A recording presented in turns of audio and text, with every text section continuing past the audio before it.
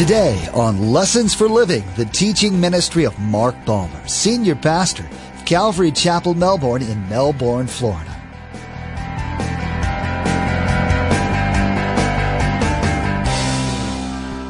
Oh God, you know tomorrow there's a downsizing at the plant. I go for the results from the doctor. My kid is having trouble. My daughter from Timbuktu called and their divorce is, God, I love you, Lord. May God help. And we worship, but we're not worshiping God for God. We're worshiping God because we want Him to do this in our life. Now, there's nothing wrong with that, but that cannot be the first form of worship. Imagine you're in school. You're assigned to read a section out of the textbook. When you sit down to read, you find yourself reading the same paragraph over and over and over, and it never sinks in. Has this ever happened to you in church? Your mind wanders off. You think about other things. And before you know it, everyone is headed for the door. Although it's probably happened to all of us at some time, this kind of distractedness shouldn't become a habit for the believer. Just being present at church really means nothing. Be there to soak in the Word for fellowship and worship. Remember, there's quite a few ways to receive a copy of Pastor Mark's teaching. We'll be sharing all that information with you at the close of today's broadcast. Now let's join Pastor Mark in the Gospel of Mark, chapter 11, verse 8, with part 2 of our message entitled, The Stones or Me, Which Will It Be?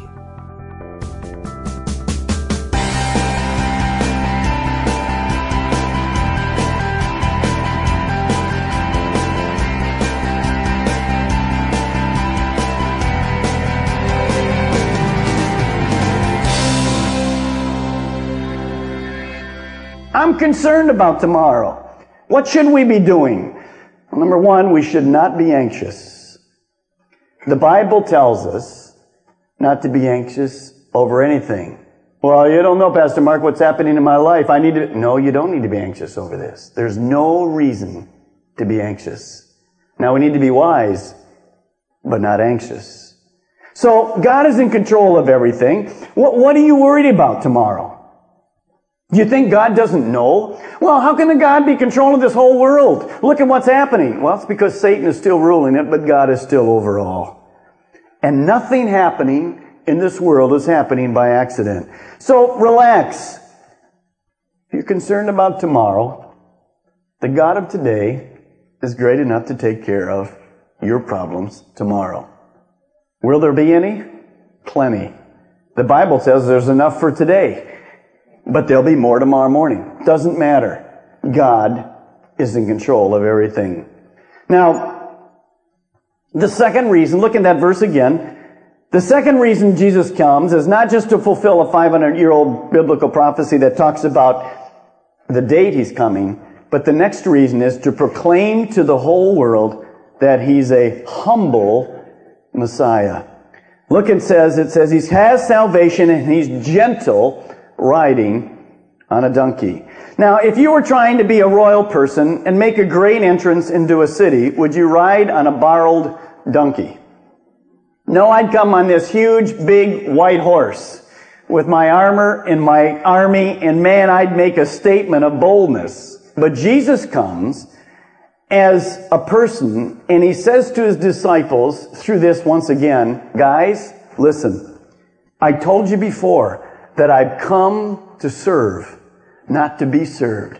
I'm not your average guy coming into town here. So I'm going to ride humbly and gently on this colt into town. He was saying and fulfilling another prophecy given to us by the prophet Isaiah 9:6. You don't have to turn them this morning, which says this: He was coming in and His kingdom would be a kingdom of peace.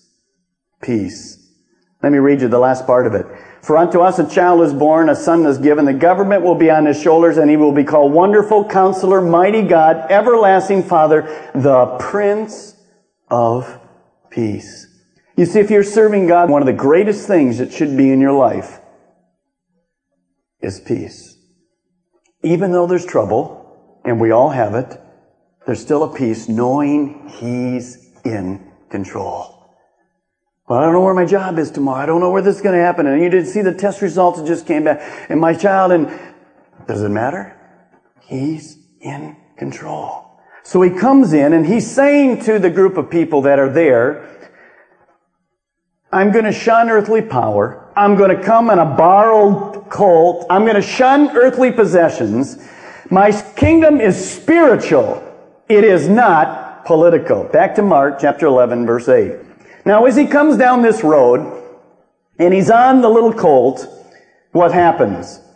It says, many people spread their cloaks on the road, while others spread branches they had cut in the fields. So as he's riding down this little road, on this little teeny colt, there's this tremendous excitement of spontaneity that picks up in the crowd.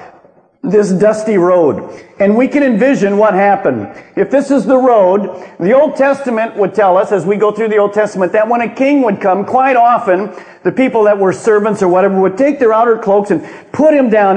Today we would say they're putting out the red carpet for Jesus. In other words, he's coming and they're saying somebody special, even if he's on a colt. And they would take it off and they'd throw it down there, and then the colt would walk over it and they'd pick it up and go, wow, I even served by giving my king, not the dusty road, but he's worth more than that. I'll just put my coat down in there. Other people that maybe didn't have a cloak, they cut off branches. And they would just begin, and you can picture it, and John tells us that some of those were palm branches. Thus the story of Palm Sunday, where it comes from. Now probably they came from the area of Galilee more, or actually Jericho more, because there aren't a lot of palms in Jerusalem proper itself. But you can see as he comes, people are throwing cloaks, and other people are waving these branches, just cutting them off. And they're worshiping this king as he comes along. It's just a neat thing as they're waving them in there, and there's excitement. Just kind of feel it. Look at verse 9. What were they doing as he was coming? Well, those who went ahead and those who follow, I like this, because where Jesus should always be is in the center of our lives. So there's some before, and there's some behind, and where's Jesus? Right smack dab in the center. And he's there. What are the people doing? Well, those people who follow shouted, Hosanna! Blessed is he who comes in the name of the Lord. Now you say, well, Matt, that sounds familiar. Did I ever hear that before? Well, if you've ever been in church, you have. Let's turn back to the book of Psalms quickly. Keep your finger there in Mark. Psalms 118. It's a little easier to find, about midway in your Old Testament. Psalm 118. And verse 10 goes on and it says this, Blessed is the coming kingdom of our father David. Hosanna, Hosanna in the highest. So what happens is, as Jesus is riding this little colt, we actually have kind of a street choir. They're all together and they're not only waving branches and putting their cloaks on the road, but they're singing and chanting it's what we call a Hallel psalm. A psalm of thanksgiving, which is pretty common because this psalm was certainly sung during the Passover time as they looked forward to the Messiah. Let's look at Psalm 118 verses 25 and 26. This is what they were singing in fulfillment. And that's why this psalm in the Old Testament is called a messianic psalm. It speaks about our coming Savior. O Lord, save us. O Lord, grant us success. Blessed is he who comes in the name of the Lord. From the house of the Lord, we bless you. So as the crowds line the road, praising God, waving palm branches, and throwing their cloaks in front of the coat, they are worshiping by singing these words. Help us, save us now, which is kind of a praise, words that we might use today like hallelujah or glory to God. It was a worshipful time. They were praising the Lord. Notice back in verse 24 is that verse that we talked about earlier. We don't have time to spend on it. That says this is the day that the Lord, what day are they talking about? This day that we are experiencing some 1,000 years later as Jesus comes in to the city of Jerusalem. Now, let's put ourselves in the crowd. What I'm going to do is show you 5 groups of people. Turn back to the book of Mark, where you're at, and let's look at Mark. I want you to picture as if Jesus was actually coming down the middle of our aisle here, and we're there. Which one of these 5 groups of people would you be worshiping? And I want you to catch it and see who you are as we go through the Scriptures, so you can pick out for yourself who you think you might be. Look at Mark 11, which we're studying, and look at the last verse, 11. It says, Jesus entered Jerusalem and went to the temple. And he looked around at everything, but since it was already late, he went out to Bethany with the 12. So at the end of this time period, the parade was over. The worship was over. There wasn't anybody there. This, I believe, represents the first group of people who worship. That's those people who are always chronically, horribly late for anything. Somebody has said to them, Jesus is on the road. And they say this, I'll get there. And when they get there, there's nobody on the road, because Jesus has already gone to Jerusalem, looked around, knows what he's going to do the next day, and heads back to Bethany. The parade is over. Now, what do you say? What kind of worshipers are those? Those are those, and don't be embarrassed. Maybe this is your day to be here a few minutes late. We're always late, sometimes, to something, aren't we? All of us. If you happen to be late, that's okay. What I'm talking about is habitually late. See, if you show up always at 5 minutes to whatever, and we've already been 25 minutes into praise, that says to me probably you don't understand the importance of corporate worship. You see, I'm not talking about being 3 minutes late or 5 minutes late, because the traffic out here is a nightmare and it's tough, and sometimes you have to bring the grandma in with a wheelchair. Well, I'm not talking about that. I'm talking habitually. You always show up just in time for the teaching. You've missed corporate worship. And corporate worship is very important. Why? The Bible tells us in the book of Hebrews, as we head to the last days, we should gather together of ourselves more often and more often and more often, because there's strength being here together.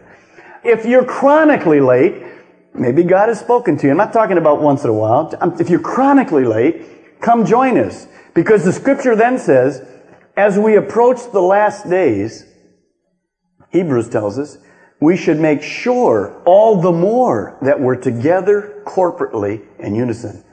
Do you happen to think we're approaching the last days?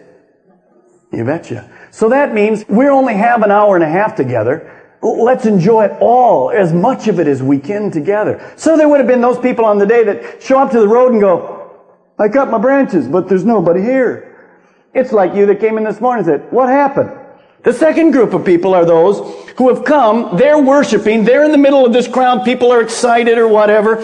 They're joining in and somebody hands them, they get in there and they hand them a wave and here they go. And they're doing this, and then they stop and say, why am I doing this? In fact, the book of Matthew says, one of the people in the crowd says, who is this Jesus? The reason they got into worship is because it's the thing to do. They're excited about it. There's a lot of joy. And they're just worshiping, yay, Hosanna. Who is Hosanna?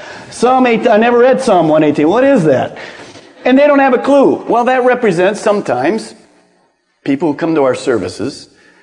Worship should be joyful. They like the band. They like the drums. They like the overhead. They can see the words. They can get into it. They like music. We like music. When we have a rapper once in a while on a Sunday night or somebody do a special, man, this is really into music, man. I love it. They like the joy. By the way, worship should be joyful. Should be joyful. Shouldn't be out there like, worship. Is it over yet? See, those of you that hate worship are going to be really miserable in heaven. I don't know how to reconcile it, because the Scripture says there's no tears in heaven, so I don't know what you'll do, but you're going to be miserable. And we have a variety of music, and as we go through this, we'll show you. So this group are just going through it. They're going through some religious acts just because it's the thing to do. They don't know why they're doing it. By the way, that's not true worship. Now, I don't think we should pass this group too quickly or look down on the group, because I fall into this group sometime myself. There have been times when I've been in a worship service, and I even know the band does this. And I'll sit there, we go through a half-hour worship, and I get up, I'm ready to give the word, and it goes through my mind, you know what? You haven't worshiped for the last half hour. You've been singing, you've been clapping, might have raised your hands once or whatever, you went through it, but there was no worship. Now, you don't know that, but I know it. Ever happened to you? In a service? You go, whoops. How many has it ever happened to? Come on, the rest of you, you're not even here yet. Where is your mind? I mean, the football games were over last night. Where is your mind? Come in, join us. So we're here together. So sometimes that can be us. We go through a whole half hour and we go, last song, good. What was the first song? I don't know. I don't know where I've been. Some of you, the whole hour and a half, you're on a daze like you don't know what happened. That's not the way our services should be. The third group of people are there, and there's people worshiping. They're Jews. They really believe in the Messiah. They're worshiping, but they're worshiping for the wrong reason. You see, most of the Jews that were there were worshiping for what they thought Jesus was going to do for them. They thought he was coming to set up a political kingdom and free them from the bondage of Rome. Save now. We're ready. Set up your kingdom. Oh, come King. We're tired of the Romans. But see, Jesus wasn't coming for what they wanted him to do. He was coming for what the Father wanted him to do. Now, can we ever fall into this group of worship? Oh, you betcha. Sometimes we worship.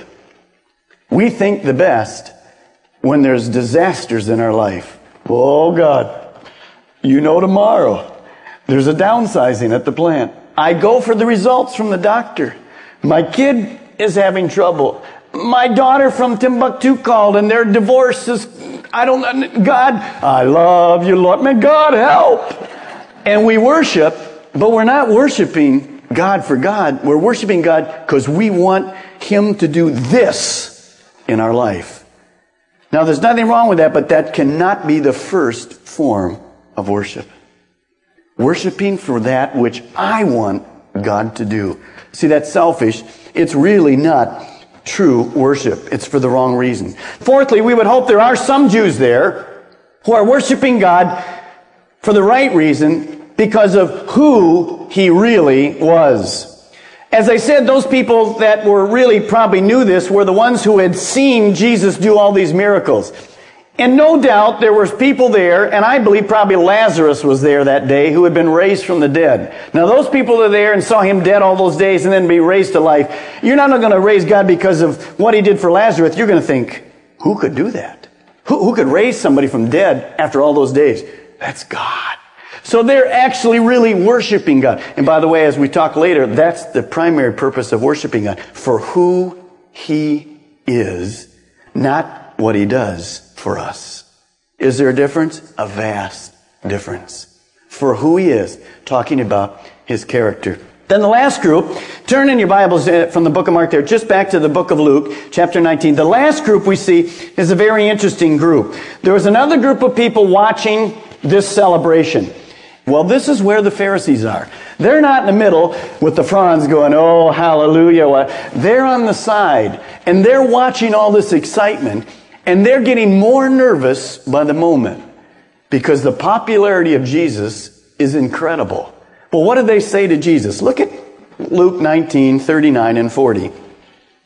Some of the Pharisees in the crowd said to Jesus, notice how they approach him, teacher, has nothing to do with Messiah. Teacher, rebuke your disciples. In other words, the Pharisees are saying, shut them up. And Jesus replied, I tell you, if they keep quiet, the stones will cry out. That doesn't mean a lot to us. But if you've been in Israel, Israel is nothing but stones. Everywhere there's stones. Every piece of dirt you dig up, stones. Stones, stones. Now, Jesus says, if people won't worship me, then the stones will cry out and worship. Do you believe God could cause a stone to cry out and worship? Sure he could. I mean, if he had a donkey talk earlier, he can cause a stone to do it, can't he? He can do it. I mean, look at your life. Look what he's done in your life. It's been impossible, hasn't it? Some of you are like stones out there. You know who were stones in this case? The Pharisees. Lumps on a log. Sitting there not involved in the worship at all. And he's trying to challenge them, really, because their hearts were hard. When you come with a hardened heart, your worship is useless. So Jesus says to these guys, if I have to, the stones will cry out. And if you'd been in Israel, like I said, to hear all those stones cry out, what a choir that would have been. Now, where do you fit in? We've given you 5 groups of people. People that are chronically just miss the worship or miss everything else because you're always an hour late to something. Is that you? You don't want to be late to the rapture. Change it now. Change it now. The next group are people that are here and they're going through the things, but they really don't have a clue. It's good you're here. You're a seeker. That's wonderful. And it is going to be strange to some of you. We'll talk more about that later. Just keep coming. God will change your heart. Others are here and we've come this morning because we have a big need. And that's the only reason I've really come. Well, God knows that, but remember, you're not interested really in the God that can meet your need. You're interested in the God who is great. Some of us are here and we worship for the right reason because of the greatness of God. And then maybe you're a skeptic here. You totally came because you had to, because your wife or cousin or son or somebody, and you don't want to be here. God can soften your heart. If He can cause a stone to cry out, He can soften your heart. Now, let's go turn over in the book of Romans, chapter 1. Everybody is a worshiper. Some of you might say this morning, well, I'm not a worshiper. I don't worship at all. I don't know what you're even talking about.